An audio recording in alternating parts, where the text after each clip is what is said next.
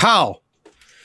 Hello and welcome to GameSpot After Dark. We now have as many episodes as Anita Campbell Green and Roger Daley have Dalmatians in Disney Classic 101 Dalmatians. That was a long way of saying how many episodes we have, right? Episode titles. Boo. Yeah, boo. Joke wasn't as good the second time. Nah, but you know, it happens. Sometimes it'd be like that. My name is Small Sane and I'm joined by Jean-Luc Seibke. Hello, howdy, gamers. Nope, I can't say that. That's copyright infringement. Us. Yeah, that is an Evan Langer classic. He's not here. He was gonna be on, no. but he can't. So I'm just gonna steal his bits. Michael Hyam, how are you What doing? I do, baby? I'm doing terribly, but you know what? I'm doing fine now because I'm here with y'all because y'all are my friends. Hey, also here with us is Jordan Ramey. What's up? Ubisoft will not let me rest. Yeah, Ubisoft will not let you rest, and Team Cherry will not let you feel joy. It's the pained existence of Jordan Ramey. We celebrated our 100th podcast last week. Now we're in our 100th podcast, and we're kind of starting to lean back into video. We're bringing video back in a way. So for those who have been with us from the very beginning, the OGs, the day ones, you might remember we started off with a few video episodes early in the run, and then we kind of like, the Rona happened, and they were like, "God damn, no one's got the time for this, and no one's got the understanding." But now we're back. We're bringing it back. So if you're listening to this on an audio podcast, firstly, what are you doing? Like, get with the times. Head on over to youtube.com/GameSpot so you can watch the video and see off. I'm kidding. I listen Maybe to they're most of my driving, podcast audio. Tam. Maybe they're driving. Watch Pull the fucking over. video. Pull over. Wherever you're going is not that important. Pull over. Make sure your handbrake is up. Fire up the video and watch it. Video. We're pivoting to video. Anyways, that was just our way of saying that we're thinking about bringing video back in a big way. So make sure you check it out. Even if you listen on audio, just go over to the video, click into it, and just leave it running in the background for between 9 and 50 minutes. Give us that watch time. You're watching on video. Maybe sub to the audio. You know what? Everyone just swap spots. Yeah, It's everyone like an ecosystem. Yeah. It's a live service. GameSpot, Ex- GameSpot Infinity. That makes it sound weird. Let's leave that. Yeah. Hey, give me a C-suite exec, motherfucker. Let's go. Yeah, and I just to reiterate, as Jean-Luc said, if you are watching the video right now, why not head on over to a podcast app and subscribe there? You might not watch it, but at least our subscription numbers go up and we can carry on doing this bad boy. You know what I'm saying? Anyways, Jean-Luc, you've had an eventful week. You've had new additions to the family. Mm-hmm. You've been playing video games. Tell us about it. I got a new friend, a cat. Her name is Brinks. She is actually Max Scoville's old cat. They had a baby, and they were like, "We don't need this cat anymore. Please take this cat." Wow. I would give up Peppers and keep the cat. Hot take.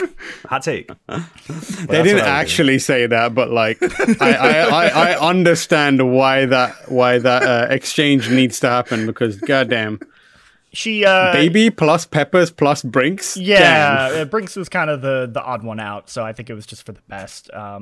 So we've referred to she's a little. We don't know her exact age, but we think she's around 11 or 12, so she's a little old lady. So we've referred to our house as her senior living home. She's gonna come chill with us and just relax. Don't have to worry about dogs or anything like that. She is so cuddly. She just loves to rub her head on everything.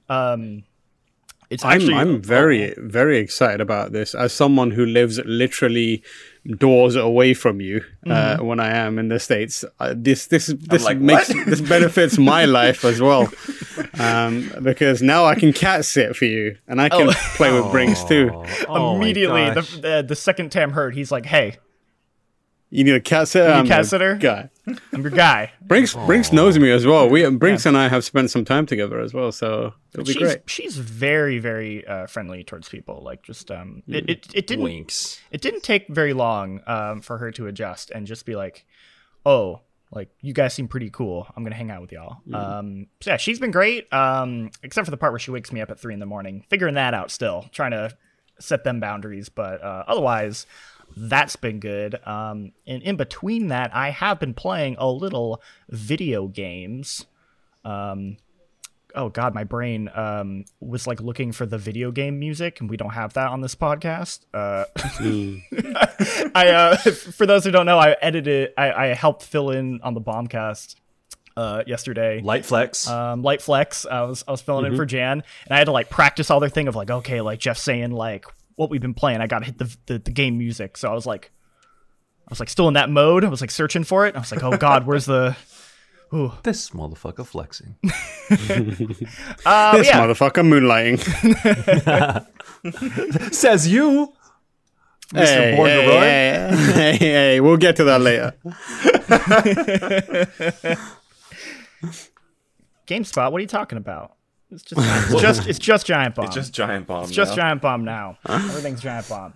Yeah, I've been playing some video games. I've been playing like every 2D Metroid. I've been just like going through them.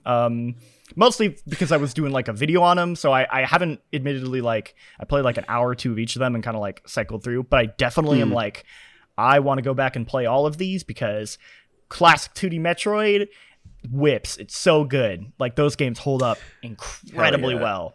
Without self-reporting, are you playing these on the original hardware, or are you using other means to play them? I am actually playing them all on original hardware. Okay, so Metroid 1 and Super Metroid I was playing on the Switch with the like Nintendo Online. Although I was using those like controllers they gave you, like the SNES and NES controllers, so like felt like I was playing the original versions, even though I'm not.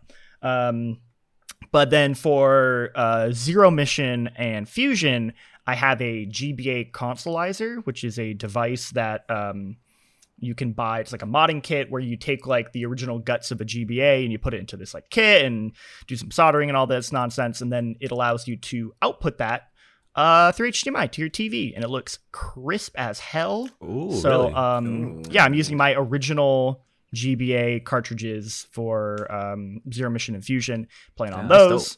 Yeah, it's awesome. Those games in particular, I have like a real fondness for.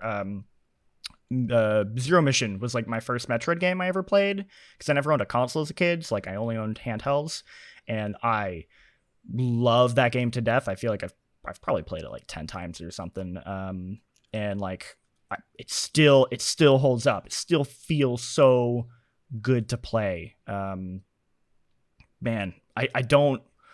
Play some Metroid. If you haven't played Metroid, like it's kind of shocking to me how like those. Like that genre has like exploded, and you know, like man, like Metroidvania is like they're everywhere. You can like I'm just like I'm walking around my house and I trip over like a new Metroidvania that someone made, and I'm like, and you know, like varying degrees of quality. You know, I never beat Hollow Knight, but I heard it's one of the best Metroidvanias. I'm sure, yeah.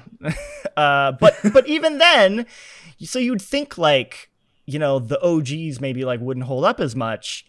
And they'd feel like dated. They really don't. Like they just like everything about like the level design to the controls. It just feels so tight and so just they're masterful. They're masterful games. I was about to say, you know why people don't play the OG Metroids? Because Nintendo makes it really hard to actually play. Yeah, the old Metroid. That was something I asked them. When we did our Play for All / E3 interview with the Treehouse team, I was like, you're releasing Dread, which is the canonical next entry in the Metroid series, the sequel to Fusion.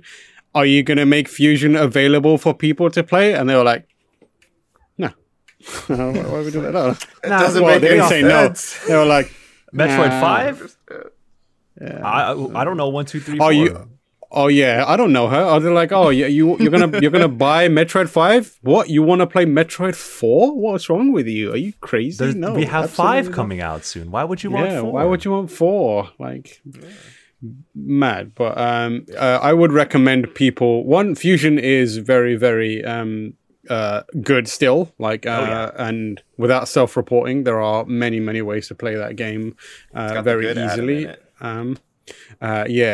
Also, Samus Returns 3DS version. It is Samus Returns. Oh isn't yeah, it? that's the remake of 2, right? Yeah, that's the remake of 2.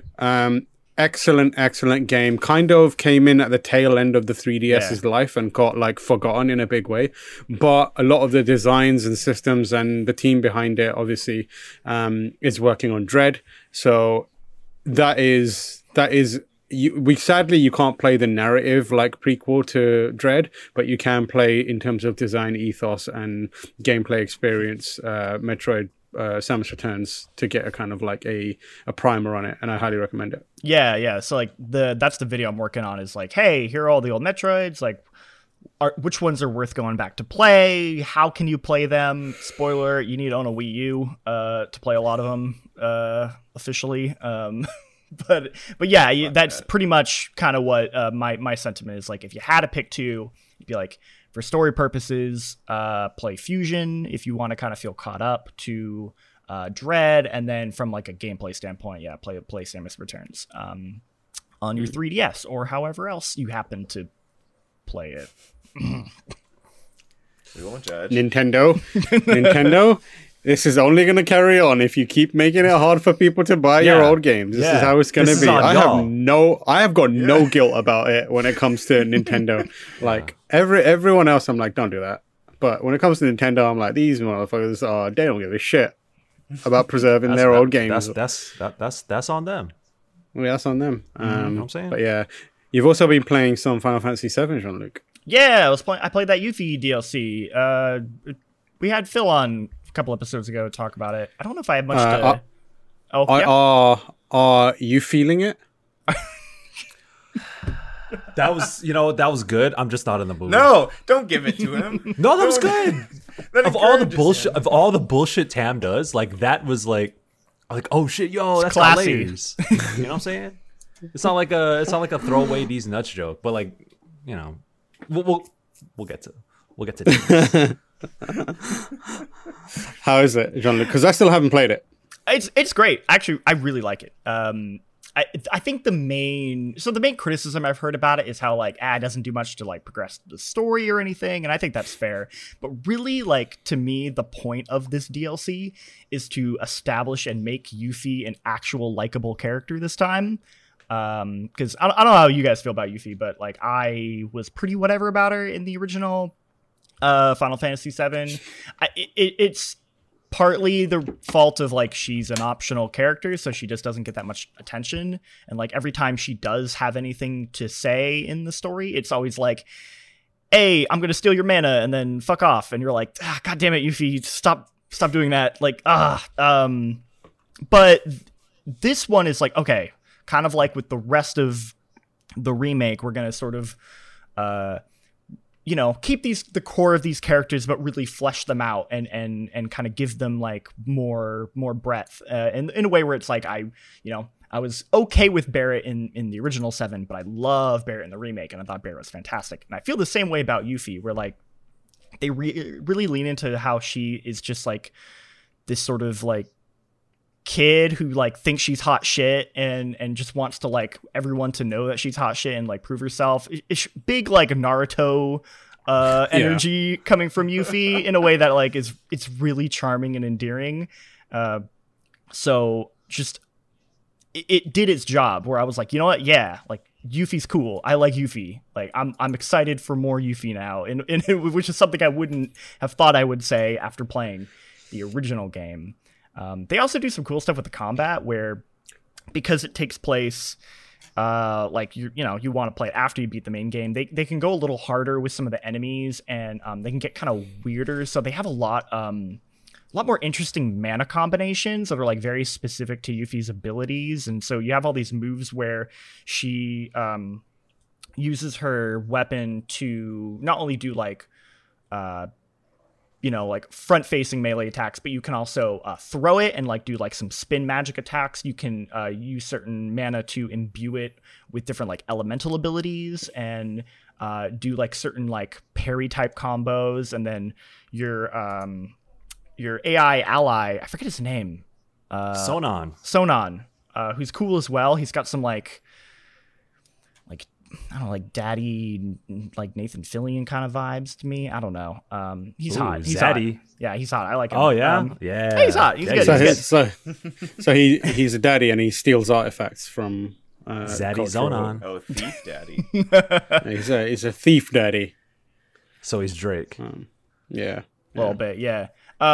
So they didn't make him like a full playable character because I imagine they were like, that's a lot of work, and he's not like a main party member the way Yuffie is, like, So instead, he is just you can only control him in making him do specific magic or attacks, and then also you can do this like synchronize button where he'll like mirror Yuffie's moves. So like you'll be like, all right, we're going to synchronize, we're going to attack the enemy, and like Yuffie will jump on him, and then like he'll jump, and then you just do this like rhythm back and forth where you're both just like ninja fucking like just Ninja fucking yeah. beating the shit out of him. yeah. It's really good. It's like super satisfying. Kind of makes the game a little easy when you do that. You're like, I'm just gonna you're like, I'm losing this fight, synchronize, then we win because we're just gonna beat the shit out of him. But it's like really fun at the same time, like super flashy and really satisfying. I had a really good time with it. Also, music. I gotta say, the music. Yuffie's music battle theme slaps. It's real. It's real good. How long is the DLC? It's not very long. It took me like 4 hours. I didn't do all of the Fort Condor stuff? Yes, the Fort Condor mini game. I played like one thing of it, and I was like, nah, I'm not feeling this. I don't really want to, because they were like, all right, now you can go around and fight all 5 Condor people, and you're like, no, I'm good. Although one of them was Roach, which was cool. Oh, sorry. John Lucas, someone who has not played Final Fantasy VII since it came out, how easy is it to jump back in and remember how combat works and what you're supposed to do to actually win? That's my biggest worry. It definitely, it's been too long. Took me a minute. Like, I was kind of getting my ass handed to me for like the first couple encounters, and I was like, oh man, is this like really hard, or am I like forgetting? It was a little bit of both. Like the training wheels definitely aren't there. They kind of expect you to like remember how to play the game, but I don't think it's demanding enough that you would find it. I think you get back in the rhythm pretty quickly, and because it's just 2 characters and you don't even have to directly control one of them, you really can like they really let you just like focus just on learning Yuffie as a character and like getting to understand how she functions, and you're not juggling all these other characters. So little bit of a learning curve, but I got into the rhythm pretty quick. Did you see the story about why Yuffie was selected as the character for the DLC over Vincent? It's because like Vince is just like chilling in a coffin, right? Yeah, Vincent is canonically fucking asleep. So they were like, we can't do anything with this motherfucker. He's fully asleep in his coffin. Vincent, sleepy. Yeah. Yeah, they also had this like the villain characters, which I guess are from Dirge of Cerberus. I haven't played any of the Final Fantasy spin-offs, so I don't know any of that. I mean, they were there, and I was like, all right, this is some like Square Kingdom Hearts ass, bullshit, but I'm here for it. Like, whatever, it's cool. It was fine, but I didn't have any context for who those people were, and they didn't really reveal much, but like, I assume they will come back in like a Yuffie related thing in part 2 or 3 or whatever. Yeah, I'm gonna check that out for sure. It's worth checking out. Yeah, especially since I love the original game, and I'm due like a replay now that the PS5 updates are out as well. Michael Hospital, I was about to say, because I read what you've just. Wow, damn! It's because I've just read what you added to what you've been doing, and it says 2 Point Hospital in real life. Yeah, what's that? I spent the last 3-4 days in the hospital, motherfucker. Like, damn, this shit sucks. Damn. So over 4th of July weekend, I went back to San Diego to like be with my family and be with my girl and like meet up with her family and all this other stuff. So I checked into the hospital on Friday to check out like I have a swollen ass leg, and what is someone has a leaf blower in their background or something? Dude, my neighbors, I don't know. They have like a fucking dentist office in their like apartment or something. Like it sounds like a drill. Is it that? No, there's that guy who like does woodworking outside. I always used to see him when I used to come out, and he'd have woodworking equipment out, and he's like fucking cutting pieces of wood, and I'd be like, "What are you doing?" It seems like an ideal time to do some wood cutting. I'm sure no one. I mean, if it's your day job, sure. In an apartment, though, what the fuck? He's a lunatic, man. So sometimes I see him, I'm like, you cannot be doing that shit. That's mad. Because like it's ridiculous. It travels as well. But he was on my side of the apartment, so for it to be that loud, it's got to be someone else. No, I think it's just my neighbors have like a blender or something, and they make like their morning smoothie. But they also do it at like 10 o'clock too, and I don't know what's up with that. But like, man, Jake used to do that shit at like 6:30 in the morning when I used to live with Jake. Man, I'm so glad he's not on this podcast anymore. Damn. I'm just kidding. Not when we was kicking it with him last episode. So y'all should check that out, episode 100 with OG Jake Decker. You know what I'm saying? But yeah, I've been in the hospital for like 3-4 days, and then so I flew back home to be with my friends and family. Turns out they're gonna have to come. They had to come see me in the hospital, and then I had like half a day of actual vacation left over. So I went all out. I turned up. I was like, get these IVs off me, bro. Where's the Henny at? Just coming out of the hospital looking like Wolverine busting out of Weapon X, like with a bottle of Henny in my hand and a California burrito in the other. Just replace the IV bag with a bottle of Henny. With Henny, that's what I said. Give me those. Yeah, I was getting antibiotics. I want them Hennybiotics. You know what I'm saying? Shit, let's go. Please drink responsibly. Thank you. Yeah, Carry on. Don't. Yeah. Also, Henny hit me with the sponsorship. What's up with it? But yeah, I haven't had much time to do anything. I had my Switch, but I didn't really feel like playing video games. I don't know. I was just like sad. No, but it happens. It happens, man. I hope it doesn't happen to anybody else because that shit fucking sucked. And many other things that happened during my stay there. But I've also been I have played a game that many of folk have been talking about called The House in Fata Morgana. I got it right here on Switch. Yeah, it finally got to me. Natalie got to me. All right, so shouts out to my homegirl, Natalie Flores. I feel like I shout her out every time I'm on the goddamn podcast, but she has good taste, and I trust her on this one. She says it's the best game of all time, and that's a lot coming from her. It's also apparently the highest rated Nintendo Switch game in history. It has like 100 on Metacritic, so yeah, it's got like 8 perfect reviews, I think, or something like that. Yeah, because it's like the only people who reviewed it. Like the only people who reviewed it are the ones who are like, "Yo, this shit is fire," because this is like a definitive edition of it. So of course the people are gonna play, but like, "Yo," shouting from the rooftops. So I get it. It's a visual novel.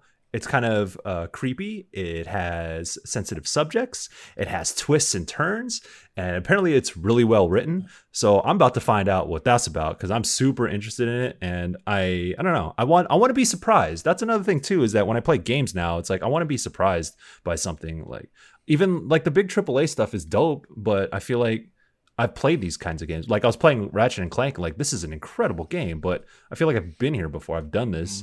And then playing Mass Effect, obviously playing the Mass Effect remaster. These are games that I've played multiple times before, and it's a lovely thing to have to remember, replay those games in higher definition, in much more better quality of life.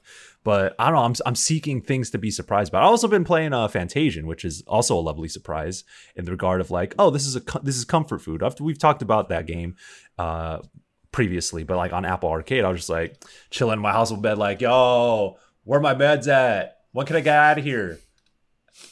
I listened to the new audio art already. I don't know what else to do. So I pull up Fantasian. I'm just like, yo, Fantasian's been great. So House in Fata Morgana. I'm going to find out what that's about. I literally just started it this morning. I bought it last night. I couldn't download on the plane, but I am going to play it now. And hopefully this shit better knock my socks off. You know what I'm saying? Yeah. Y'all should peep that, or actually wait till I say something, and then What's it maybe called? y'all should peep that. House of Big The Fat House- Morgana. The House of Fat Morgana. Oh, that would be so cute. Oh, big Morgana. would be cute. Oh my gosh. You know how like Final Fantasy 14 has the fat cat plushie? Yeah. I want a Fat Morgana plushie. Oh my gosh, it'd be so cute. It's currently on sale on Steam. Yeah. Which it's 50% off on Steam. Oh, the game. I'm like, what? The plushie? This plushie the that we Morgana just plushies. invented like 5 seconds ago? Oh, it's on special promotion. Natalie got to Gabe as well. Damn. For the next, Damn. She's Yeah, getting to I mean- everybody, dude. yeah, she's prolific. This looks like it could be interesting. I'm gonna buy it for myself because it's a game on Steam. Damn, which, she got to you too. Damn. Yeah, Yeah, I'll probably. I do that shit all the time. I'll buy as with everyone. I'll buy a game on Steam and never play it. I'm down for that. Yeah, I am but also yeah. very excited to get back into Final Fantasy 14 because I need something that will comfort me, that will take care of me, that'll let me know that everything's all right, and I can beat the shit out of motherfuckers. So Final Fantasy 14, always Final Fantasy 14 is chicken soup for Hyam, for the soul. Yes. for the soul. Well, you've sold me on the House in Fata Morgana, which I'm gonna play. Maybe I'll like stream it. Who knows? Ooh. Jordan, What's that? what you been up to? Ooh, I'm excited.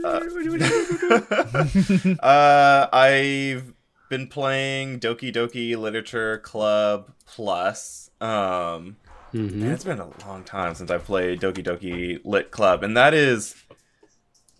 it's the same game. If you've played it before, then you kind of know what you're getting into. I wrote a quick feature on how I'm like, maybe play the PC version and not the console version, because I think the twist for Doki Doki works a little bit better on the PC version. But the new content, Ooh. I it don't whack? want to spoil it, but like, Oh yeah. Is it good? It's got Is it it's whack? got me thinking. Oh, It's one of those things where there's not like actual gameplay per se, where it's like you're making new choices and seeing new outcomes. It's like literally visual novel. You're, depending on the choices you make in the game, you unlock new scenes that showcase what Monica and the rest of the literature club were up to prior to the player character jumping into that story. So it showcases how they meet, and how Monica sets a lot of the things in motion for that game.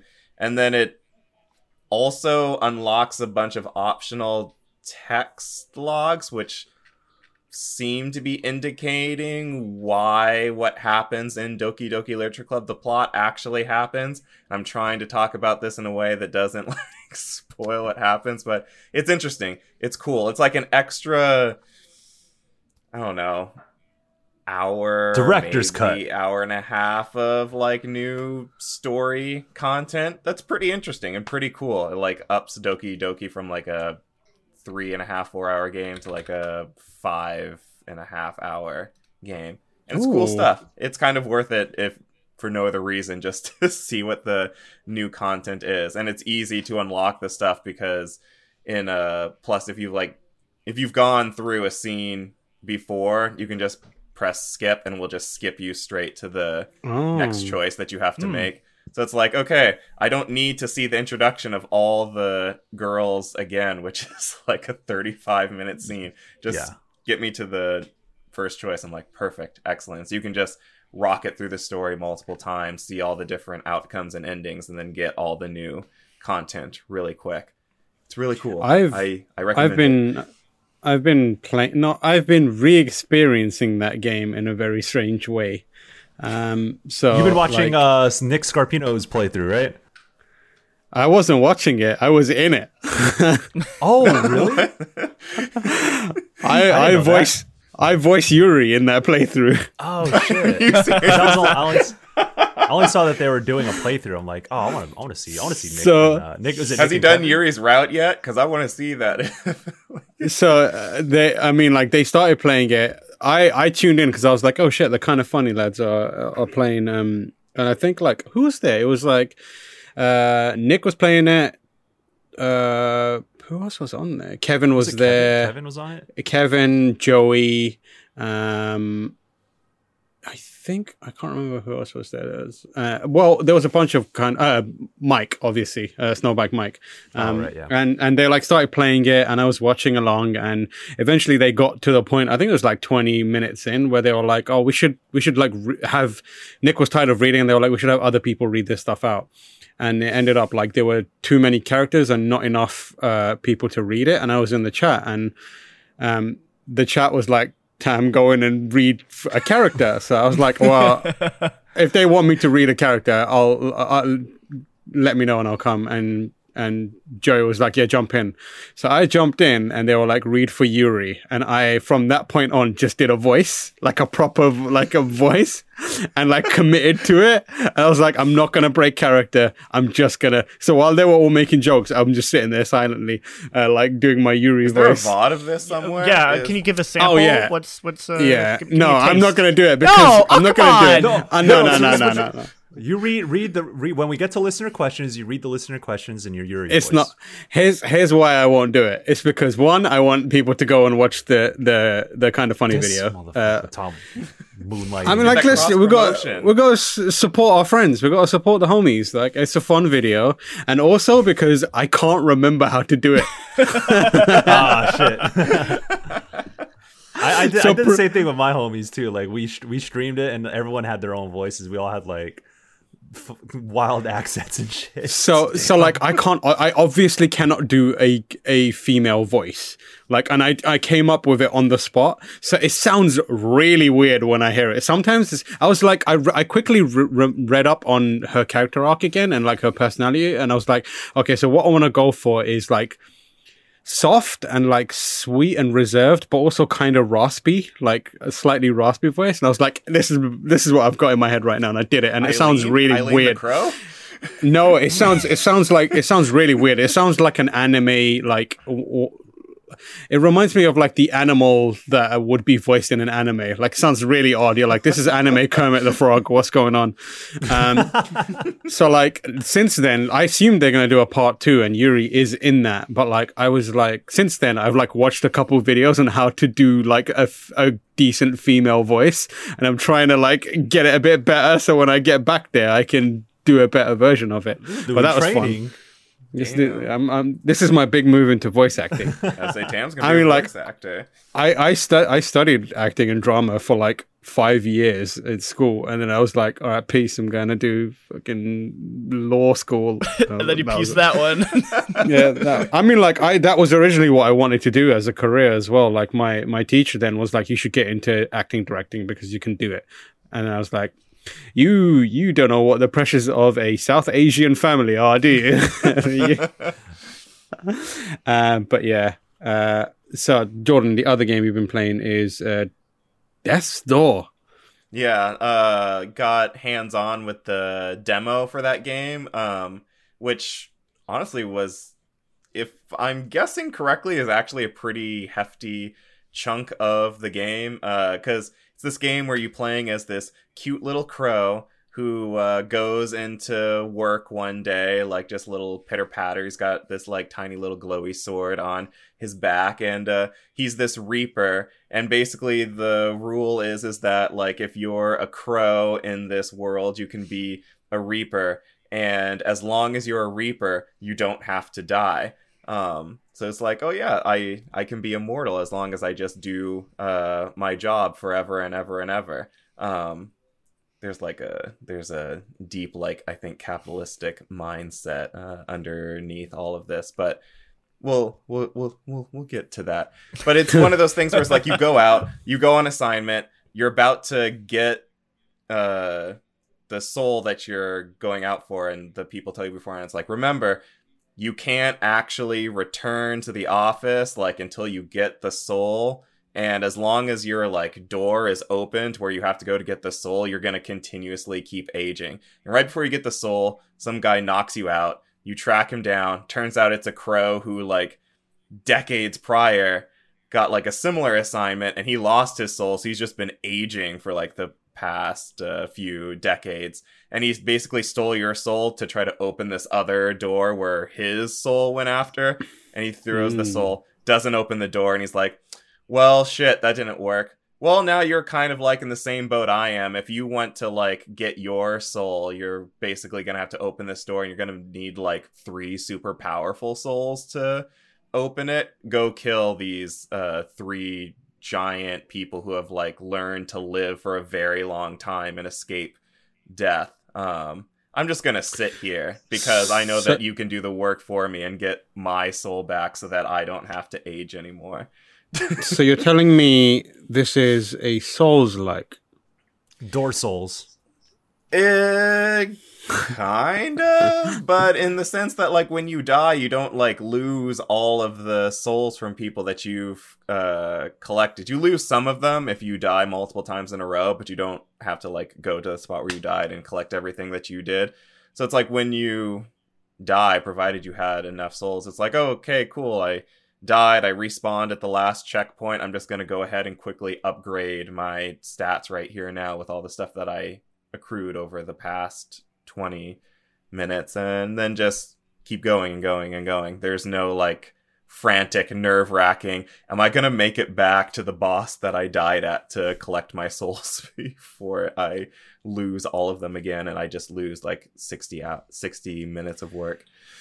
So coming out of E3, this was the game on everyone's lips. Like Death's Door it is basically, if we had to assign game of the show to any game, it would easily 100% without a shadow of a doubt be Elden Ring. But then shortly behind that would be Death's Door.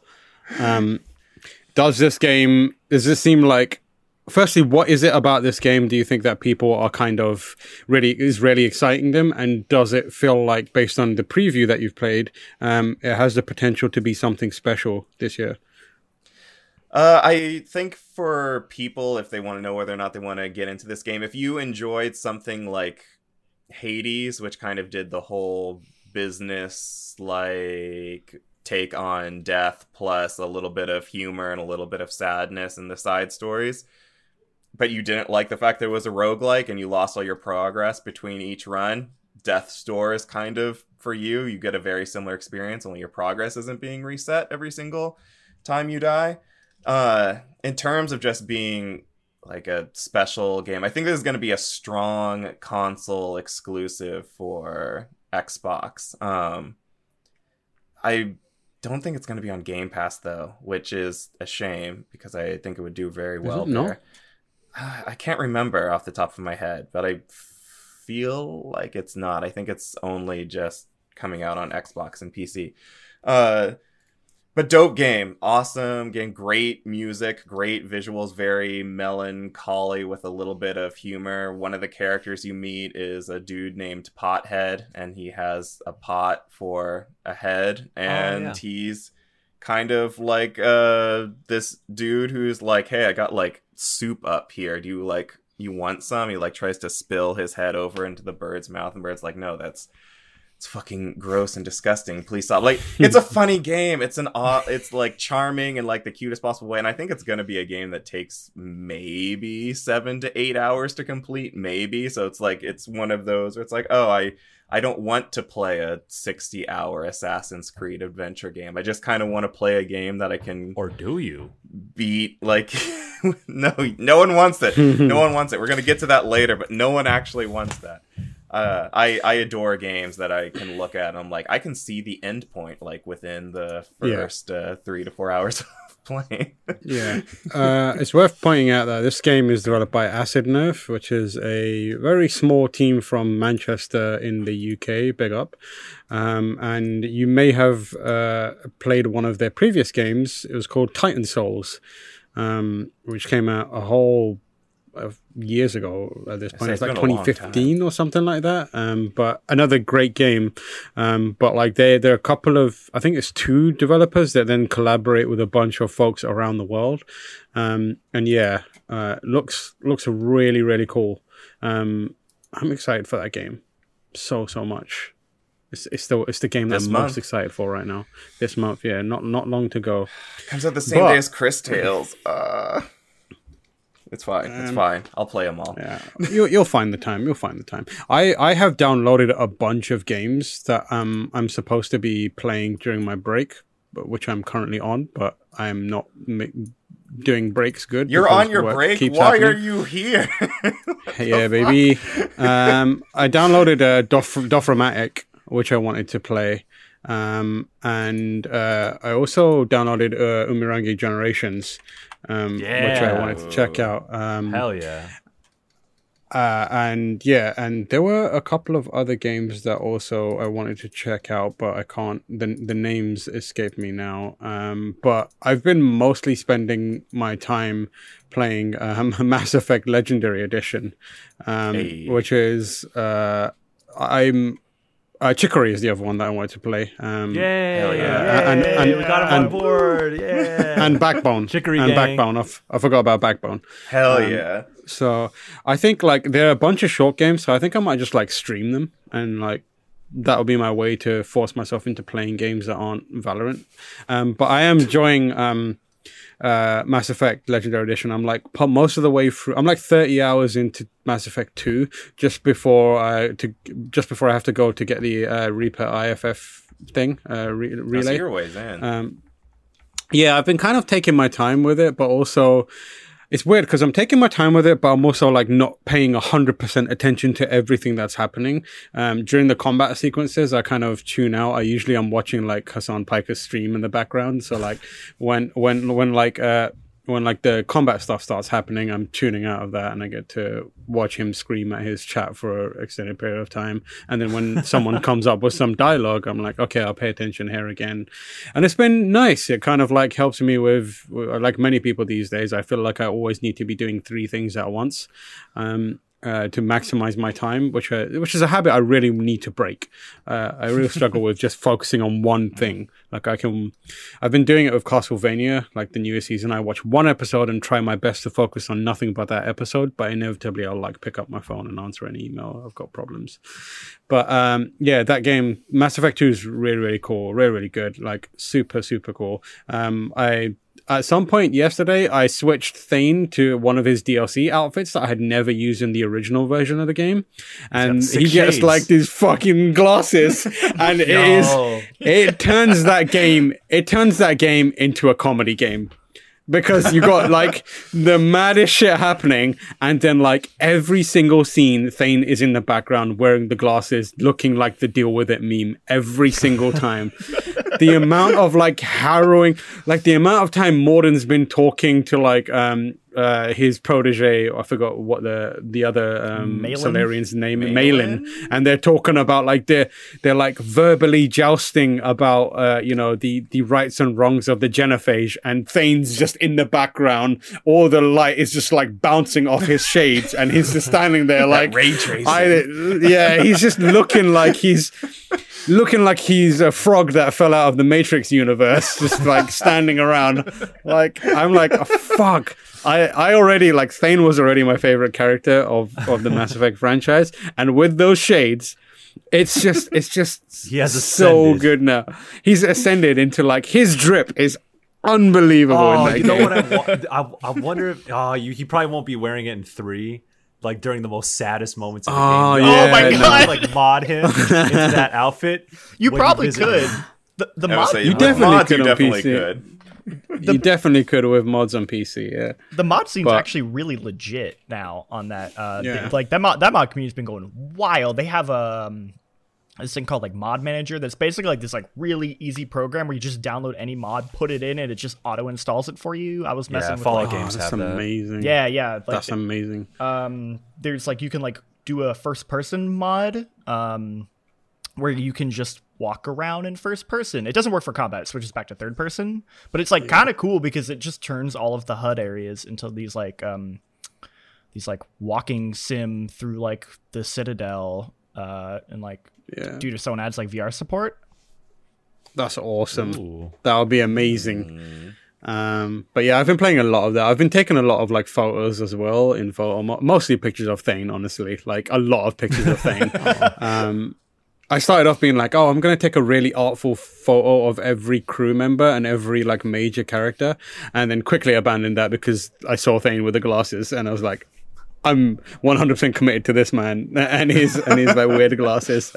But yeah, that game, the writing holds up really well. There are some lines that are like jaw-droppingly good in that franchise, and they come up with frequency in this game. Like I finished up. Yeah, I've been like doing the loyalty. I like stacked up all the loyalty missions, and I'm just going through them one by one. I did Samara's yesterday, and so then good. It's real good. Yeah, I was like, Samara's you know really what? good. I was like, you know what? This time I'm gonna go with Morinth, and then I did the loyalty mission, and the whole experience with Morinth happens, and I was like, fuck Morinth, no, and I was like, back to Samara, and yeah, now I'm just. Yeah, I'm doing. What am I doing? I'm doing not the Arrival DLC, the one with the Overlord. I'm doing Overlord right now. So I'm gonna finish that up and then probably do the relay and pick up the other good character in this game. But yeah, beyond that, playing a bunch of Valorant still. Swings and roundabouts with that game. Last week, I felt I was real good. This week, I felt like pure trash. So we'll see how we're doing. That's the Valorant experience. Yeah, that's the Valorant. That's a tack shooter experience. But that's pretty much it. Online games experience. Yeah, and then like in between that, I'm like watching Berserk. I'm trying to catch up on My Hero Academia, Castlevania. I started watching Bo Burnham's Inside and found it quite boring. I found it quite boring. Oh, I was just like, never mind. Is it I asked you this before, but is it too Yakubian? it's very Yakubian. It's very Yakubian, and like I can understand some of the I can relate, but like I think singing comedy doesn't work for me at all. Yeah. Okay. Or even singing, because like the Jeffrey Bezos song is stuck in my head, but like, and the things that he's saying are like impactful, but like they're not especially astute observations. He's not saying anything that anyone else hasn't tweeted already. Like, it's just he's saying it. So like now it's getting way more attention, and he's singing it. And singing comedy doesn't work for me at all. I found like. And that combination, I'm like halfway through it because I keep coming back to it in chunks, and I feel like the production is very impressive. I'm super impressed with that. Like the fact that it's a one-man production and the amount of effort that's gone into that, and he's clearly pouring his heart and soul into it. But it's like everything he says is like, yeah, I've seen someone tweet that. The production is like what really like drew me into it personally. Like I was sitting there like, oh, like how's he doing this? Does he have like a like what kind of rig does he have? Like what kind of light systems he using? Like I was like really trying to like pick apart like exactly how he did it. My man's got arms and legs, and that's all he's doing. He's got using them. He's putting them to work. I mean, like I said, like I'm like halfway through, so I think like the latter half kind of really gets better. I will say like one of the first things he says is like, can everyone just shut the fuck up and not say something about everything constantly? And I was like, yeah, that is like a big 2020, 2021 mood. Everyone feels the need to always say something about everything that is happening on the internet constantly. And like the way he like, it boils up in him and it just like explodes into just the most like aggressive, just everyone shut up. I was like, I can relate to that. I get it. But excuse me while I go and tweet now about the latest thing that happens. But yeah, so that's pretty much it. Let's move on to news because we've got some absolutely fascinating stories to cover. Jean-Luc, hit the news music. Oh. 1 sec. The news music broke. You're dropping the ball, John. You love to see it. Hold on. Wait. No, wait. I got it. Run it back. Hit me again. Jean-Luc, hit the news music. God damn it. What the fuck? Yeah, you know what? Jean-Luc, we're going to have a meeting after this. Oh, it played for a sec. Oh, man.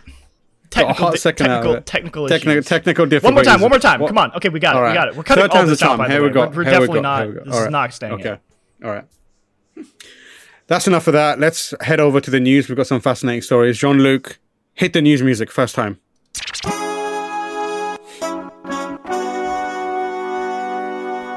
Never doubted you for even a second. Nailed it. The first story comes from a little company called, you may know them as Nintendo. They used to make Hanafuda cards. Now they make marginal improvements to hardware you love.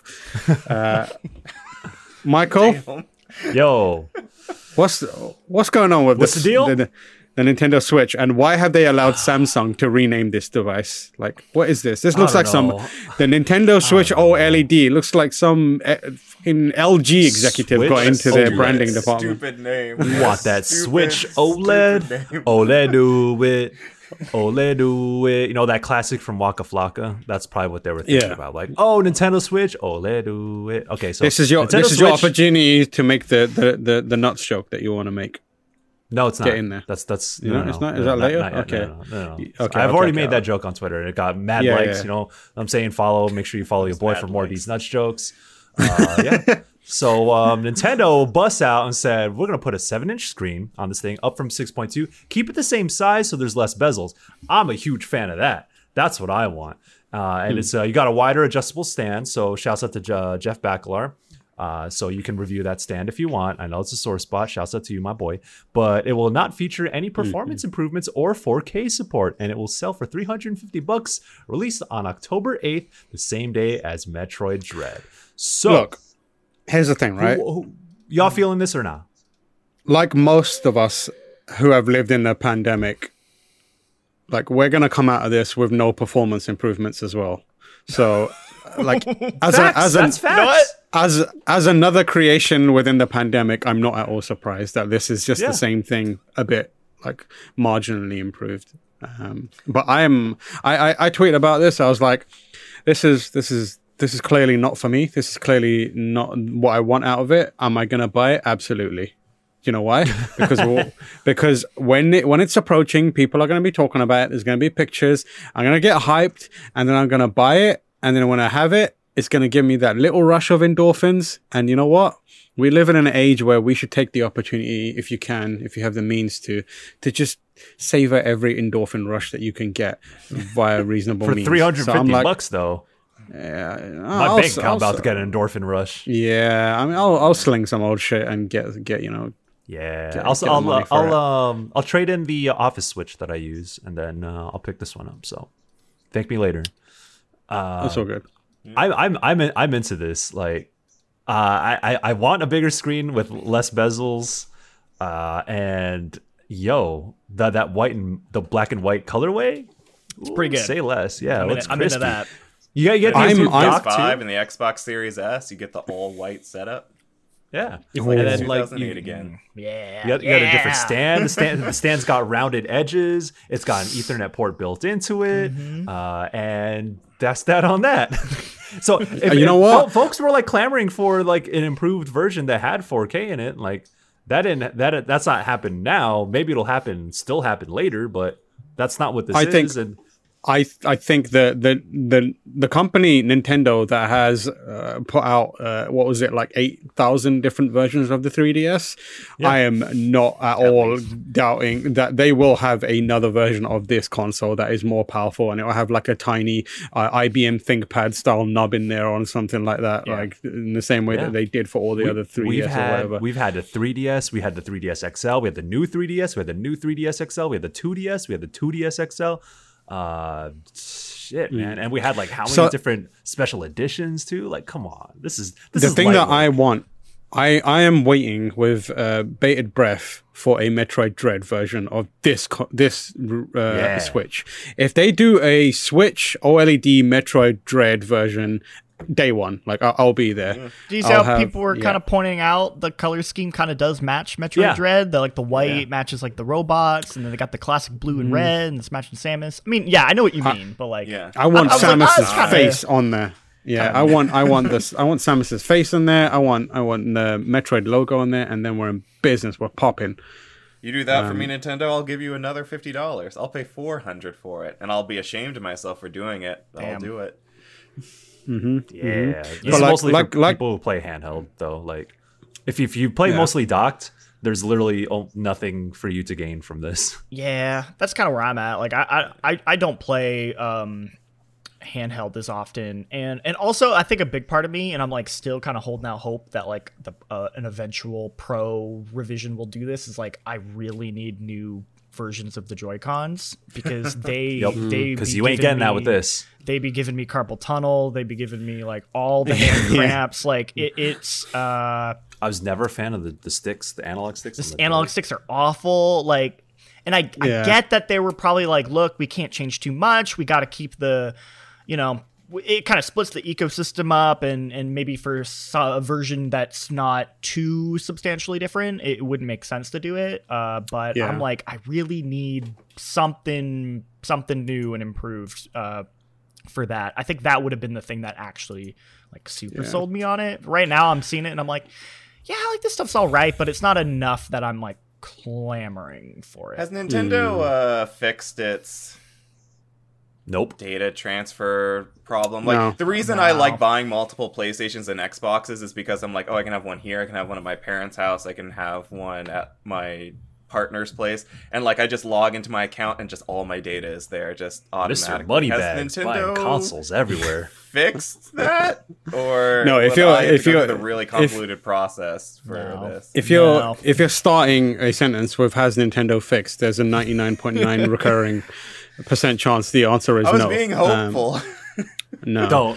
I like for me I am actually excited about this because I am one of those people who does play handheld. You know, handheld these nuts is what I'm saying. Next story comes from a little company who is known as Ubisoft. Jordan, what is going on with Assassin's Creed Infinity? What is this? Wait, Assassin's Creed what? No. Infinity nuts. Yeah, let's get it. You know the vibes. All right, continue, Jordan. Back to back, these nuts jokes. Let's go. No one knows what the fuck is happening with Assassin's Creed right now. But right before Ubisoft made the official announcement, Jason Schreier came out with a report being like, hey, Ubi's going in changing direction with Assassin's Creed again. They've gone from open world adventure to RPG, and now they're going from RPG to live service something. And it's gonna take place on the same platform, but like just multiple settings, and it's just gonna evolve, like taking inspiration from games like Fortnite and Grand Theft Auto Online.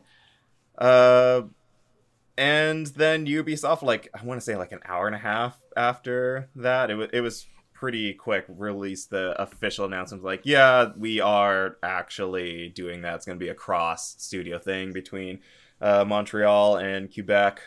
We still have the super problematic men in high positions still in those high positions working on this, but we're hoping that you overlook that and get excited at the possibility of Assassin's Creed becoming so stupidly large that it just lasts for fucking ever. Oh my god, this is so stupid. The thing is, like, I said something similar on Twitter where I was like, I was hoping they'd get smaller because I'm very much in the same camp as many of you are, especially Jordan. Like, I want smaller, tighter, more detailed, more controlled narrative tales, and they are going the opposite direction. And I had a few people like kind of replying, some people being Twitter people being like, shut up, no one cares what you think, but other people being like, you know, they kind of pointed out that, you know, they're kind of mentioning that they have the capacity to make those smaller tales within this larger framework. And that I really want to get behind the idea of that. The problem that I foresee, or the one that I can't get past, is modern game design requires requires developers to like author and construct these pathways that take you to every corner of this massive world. Otherwise, it's pointless having a massive world. And the way they do that is they create these breadcrumbs that are constantly moving you from one thing to the other and pulling you in multiple different directions so that it never feels like you're done. That's how these games as a service games work, right? You never feel like, I'm done. This is it. I've got a short tail. I experienced a complete narrative. It's always something. There's always something happening. And so that's my main worry about it. Sure, they might be able to tell these tales, smaller tales, but will they be able to resist the temptation of always funneling you into another thing or wasting your time with menial tasks that ultimately have no bearing on what you're actually doing from a narrative perspective? That's my main worry. Yeah. I have two minds of this. I have no basis for my beliefs, theories as to what Ubisoft is going to do. But I'm like, either A, they do something like what they were teasing at the beginning of Assassin's Creed Unity, where you like logged in and you saw like a bunch of different experiences to click from, and it's like, oh, this is a portal. You boot up Assassin's Creed Infinity, and it starts with like one default campaign, or maybe it's free to play, and then like each campaign is like $20 here for like this experience, and maybe $40 here for this much longer one, and etc., etc., etc. Or if they are leaning more in towards what something like Fortnite, what Grand Theft Auto Online does, it's a giant like open world modern day Assassin's Creed, where occasionally over time the world is evolving, and at the same time you have like an Animus you can visit that you can use to do a bunch of single player content in the past, but like in the present day it's like this open world multiplayer experience where you can participate in different activities, whether people like bring back the multiplayer from Brotherhood and 3, bring back the Siege things from Unity, stuff like that. And I'm like, I could see it going either way. I could see it doing something completely different. Dude, if they bring back the Brotherhood multiplayer, I'm in. Yeah, I'm in. I feel like that's exactly what they have to do, because they talk about how it's going to have multiple settings, and there's no cohesive way to make that work in a kind of like seamless open world, right? Like you have to.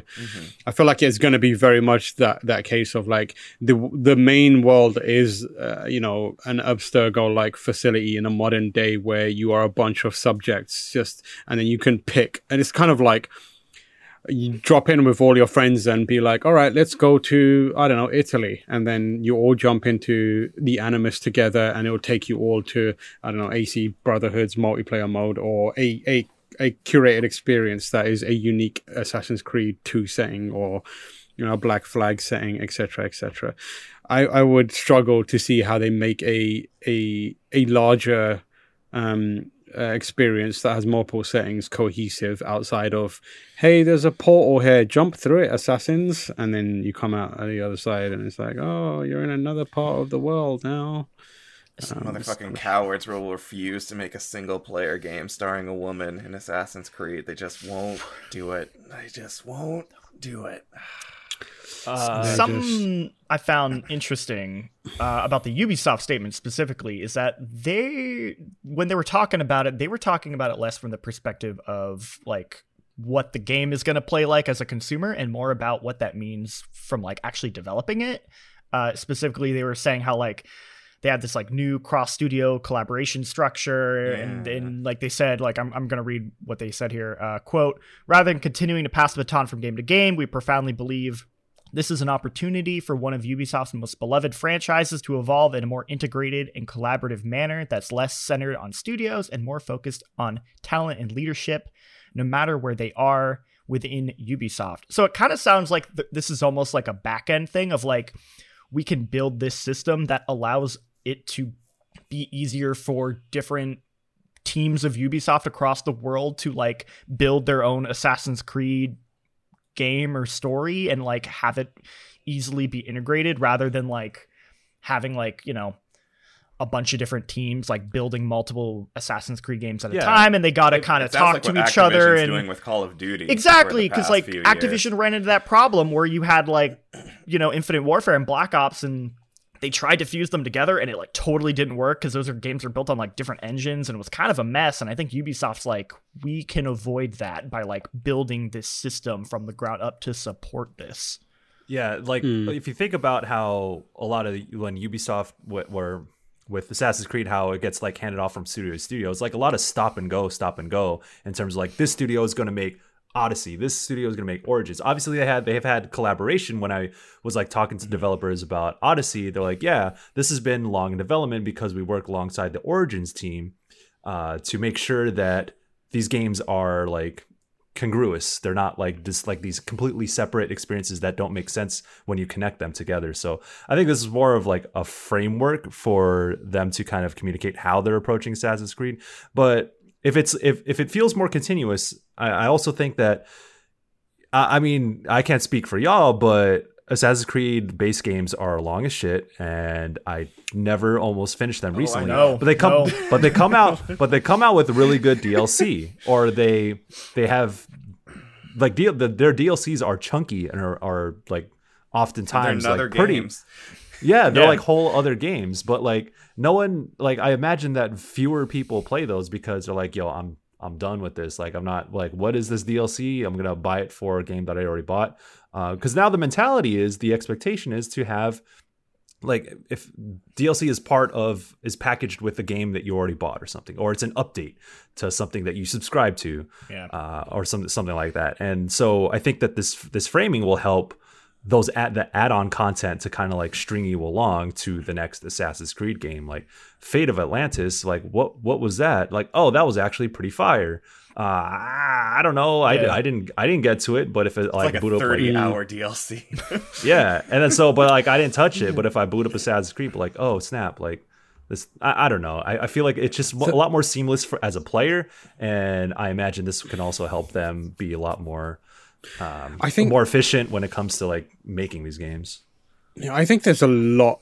I think I wish they would sit down and really unpack the knock-on effect of having the games be this large, because for me, I think one of the biggest issues I have is like, because they're this large, I do not give a shit about the main characters. I'm incapable of caring about those characters because one, the idea of playing a 70-hour game where a significant portion of that game is you running boring errands and doing like random side shit, it doesn't endear me to a character. It makes every character in Assassin's Creed, modern Assassin's Creed, even like Bayek is like, you aren't really an assassin, you're an errand, you're an errand boy, errand girl. You're Bayek was specifically a cop, but like even like Cassandra, I was like, I want to care about you, but you keep running off and doing this boring shit for a really long time, and I just cannot. Like the last character in Assassin's Creed that I really cared about was probably, I don't know, Edward Kenway. Like I was into him, but like none of them Jacob and Evie and Syndicate. No, not really, because there was two of them, and I didn't really like the back and forth between them. Like, I want to go back and give Syndicate another go, honestly. I kind of bounced off them. I found them quite annoying. But I think I was in a very irritated phase of my life as well there, where I was just annoyed by everything. But like, I wish I could care about a character the way that I did care about like Altair and or even like the Ezio. The modern day stuff. Like, I don't know what the heck was going on with all that. And it's like, it's the same problem where it's even more so because you're like, okay, you introduced the modern character and then you play 40 hours of Odyssey and then you cut back to the main character and I'm like, I don't even remember their name or what they were doing or what's going on. Like, so if they can like, is it couch that Layla? Hassan. Hassan. Yeah. And like that's what I'm talking about. Interesting good thing about Valhalla is the fact, despite its campaign being like 70 hours, and to get like the true ending, you have to spend like another 20 on top of that for like a 100 hour experience, is the fact that it like references every single mainline game that came before it, and it just wraps up all of those storylines. So Altair, Ezio, Connor, Edward, Arno, Jacob, Evie, just all of Bayek, Cassandra, and basically it's like, all right, put a lid on it. It's done. We've wrapped everything up. We even touch on Desmond a little bit, and we kind of complete that. We are now basically at fresh slate. We can go somewhere new. That actually kind of makes me a little excited then. Yeah, that is exciting, but like... that exciting is immediately dulled by knowing that the next step isn't a like really smart reset where they curate and finally craft a new character and world. It's this platform that they've created where anyone can be an assassin and you can go anywhere and do anything. It's like, no, I was hoping you'd use this opportunity to be like, yo, we've got an Assassin's Creed 2. Like we've got to come up with a brand new assassin. We've focused it down. You're going to love this character. It's going to be really cool. It's not that. Like they're like, all right, we're making Fortnite or we're making GTA Online. I'm like, I don't really care about that. I don't. I want memorable stories. Yeah, Jason Schreier's report and the official Ubisoft press release doesn't mention this, but Schreier's report mentions that like the soonest we're getting this game is 2024, so 3 years from now, and so there's a possibility that we get some sort of Assassin's Creed experience between now and this. I'm keeping like fingers crossed for a super like modern day remake of Assassin's Creed 1. But like it'll be interesting to see like do we get any Assassin's Creed between now and Infinity, or is Infinity just like what happens after Valhalla and we just take a break from Assassin's Creed for like 3 or 4 years? There's also no guarantee that this Infinity project actually makes it to release. Like they've been very upfront in that they're talking about it like this is something we're experimenting with and we're figuring out. Whether it happens or not isn't a dead certainty. They might get a ways into development and think this is not working, and then we get something else instead. It seems like the plan is to work on that while working on Valhalla DLC, and maybe if we're lucky, we'll get another game in between. I don't know. Like, I would love to see a good remake. Come on, AC1. I mean, same, like we got style of RE2 and RE3 remake, like just completely like upend with bring back the stealth. Bring back. I mean, like they did a bit of that with Revelations, right? Where you could go back and play some of the Altair stuff. But like, I want them to make the Assassin's Creed they sold us in the original Assassin's Creed trailer from E3, like that trailer still is one of the best. Yeah, trailer's hot. That game, the game that came out, absolutely did not make good on anything that happens in that trailer. I don't think the technology was there yet. But it's there now. You can make it. Make your Assassin's Creed 1 Hitman game, and let's fucking go. God, that'd be so cool. It turns out that the next Assassin's Creed is a modern, almost futuristic game, and it stars a new assassin named Samuel Fisher. Yeah, let's fucking go. And it's a fucking Splinter Cell game. Yeah, Hell I mean, like, I would love that. I have been thinking a lot about Splinter Cell. Like, I want if you want more Splinter Cell chat, go to the Nuclear Fridge podcast. Assassin's Creed just a Splinter Cell game, so that would just be Splinter Cell. No. Like it's kind of similar in the same relax. that they would use. I mean, Clint Hawking is one of the lead creative directors, so yeah, we're definitely not getting an actual Splinter Cell for a while, probably, if ever. Rip, but it's gonna come in as a live service game. I was all their franchises. I was thinking about this earlier. And there is a way to make a Splinter Cell live service game that works. But I was thinking about this earlier. But I really miss like AAA or even AA stealth games. There's just none of them around right now that I care about. Like, there's no Metal Gear. There's no Splinter Cell. There's no Thief. There's no. I feel like the last one was Dishonored. What was that game? It was by like ex Hitman devs. Rob Handlery loved it. Echo. I feel like Echo was like the last game that game's very different, obviously, but it was the last game that was like trying to be like a proper stealth game that I can think of. Yeah, but like I know there are a bunch of indie stealth games, but like very few of them have like a charismatic central character, the way that we have like Snake or Sam or Emily or Corvo, that kind of. That's what I yearn for. Another one of those, and like. Get it together, games industry. Give us a good stealth game again. Anyway, let's move on to listener questions.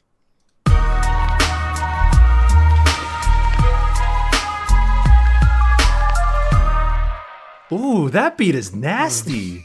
Yeah, man, that beat is. It's like get Tech 9 dropping some bars over the top of that, and we're in business. Too much, I feel like, for emails, though. Yeah, for emails, heavy. It's like we're about we've opened the door to hell, and we're gonna pull out some emails. Oh my god! We've got one question today. Jordan, can you read the question, please? Before we do that, actually, I should point out that if you want to send in questions, you can email at afterdarkpodcast@gamespot.com or join our Discord if you want entry to the Discord. All you have to do is send me your social security number, your address, your bank account details, and I will get back to you within 2 to 3 days about that. Or you can DM me that on Twitter or DM Lucy, and we'll get you in. Don't actually send me your don't dox yourself. That was a joke. Jordan, can you read the first question that comes from Maria, aka Serious Business? My Mass Effect Legendary cache is arriving tomorrow, and I can't wait to put it on the 1-1 scale in 7 Helmet and run around my house with Nerf guns pretending I'm Commander Shepard. What's the dumbest gaming related purchase you've ever made? Oh, that's easy. I mean, I do have that helmet, and it was probably the most recent dumbest purchase I have ever made.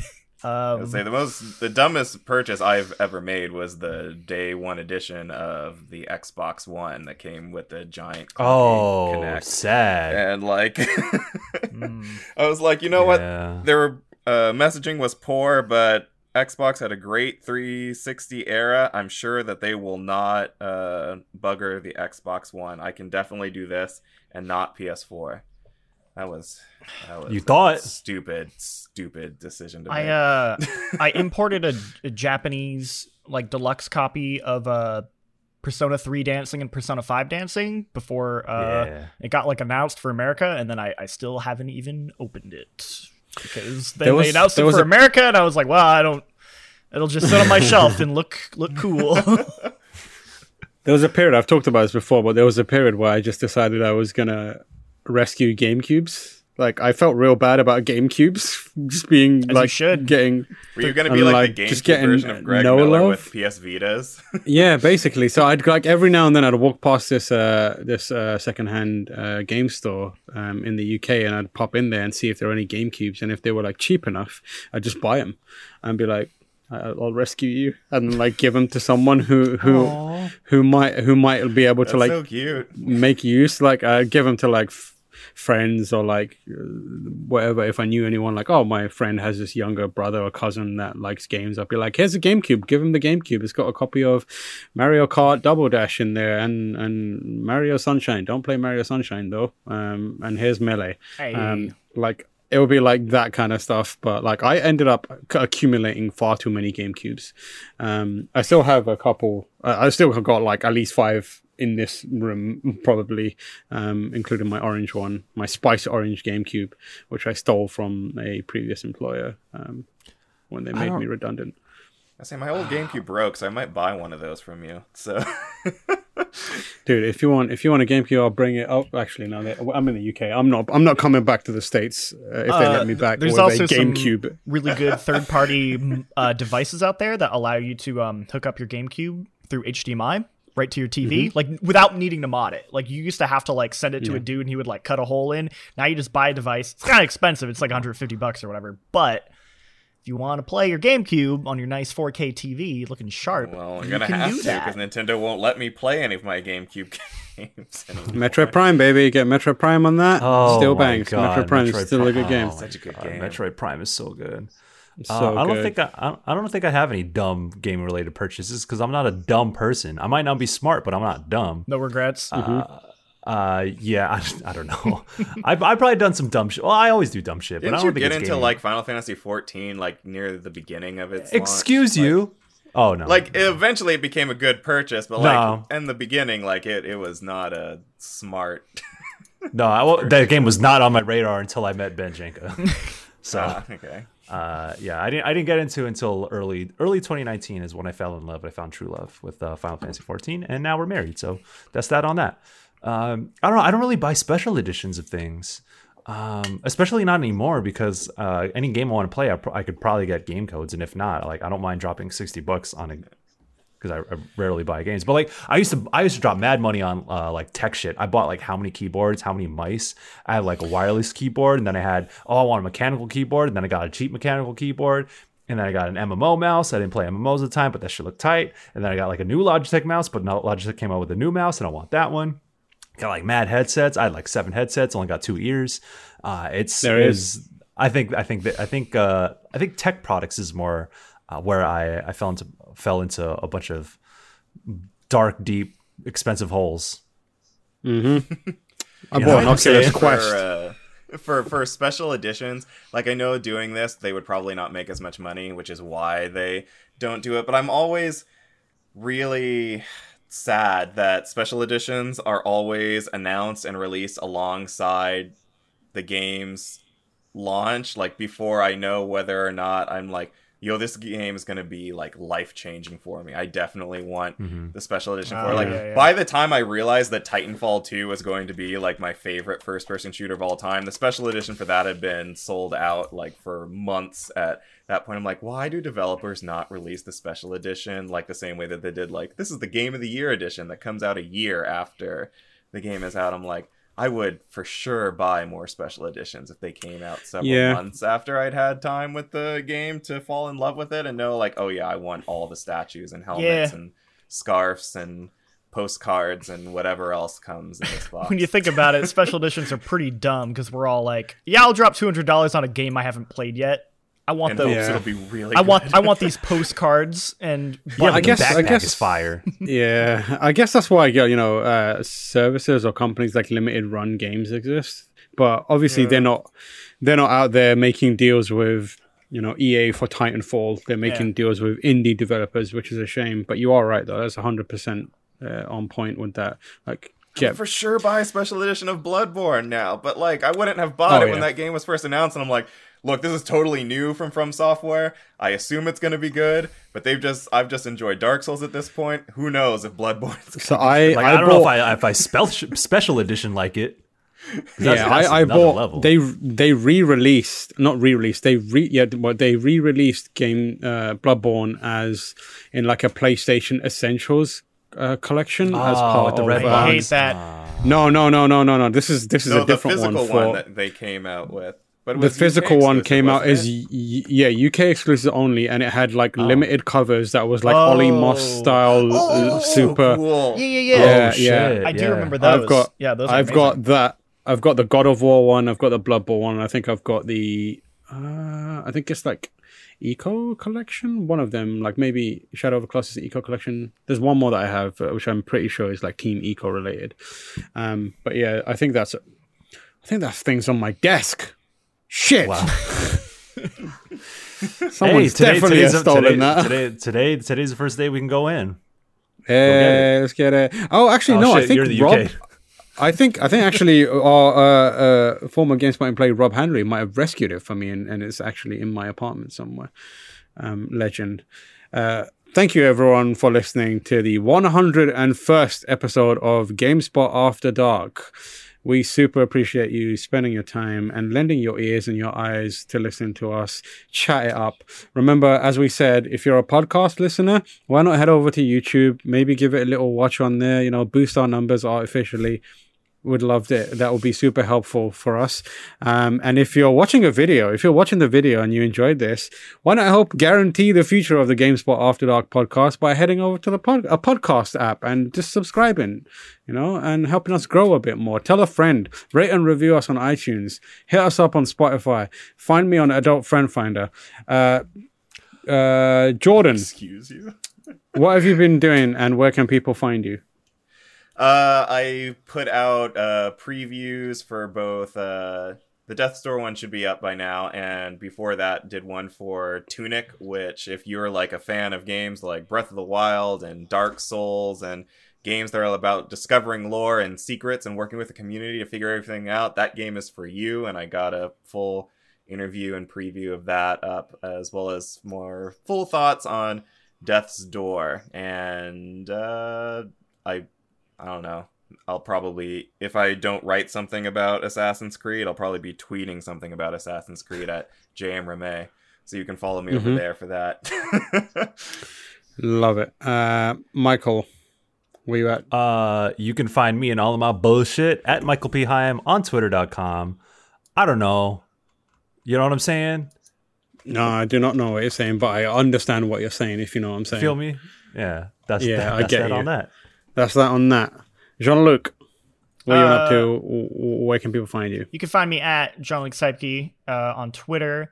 Like I said, I was on the Bombcast this week. I don't actually say all that much because, to be honest, I was like super nervous and focusing on actually making sure the production went well. But yeah, it was really cool to help and fill out with them. I'm actually going to be filling out next week as well, I believe. So if you didn't enjoy me on that, then too bad. You get a whole nother week of that.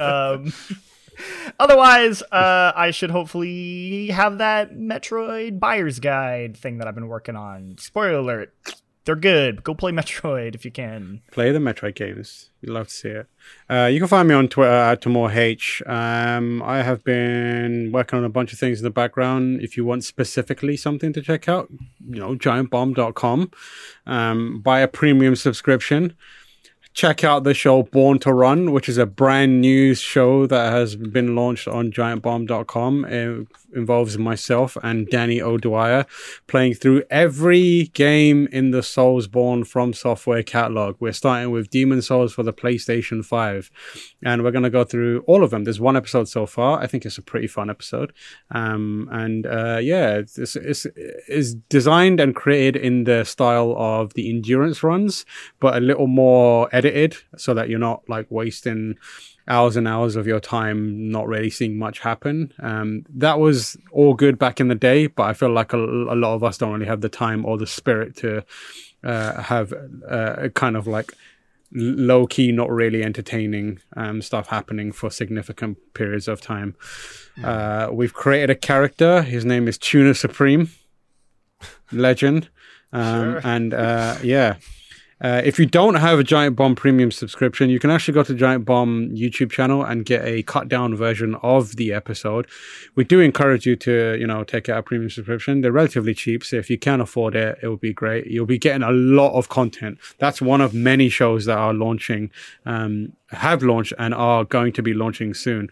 We've got the Grub Snacks show going up. Lucy and I are working with Jeff Bacala on another show that's going to be cool.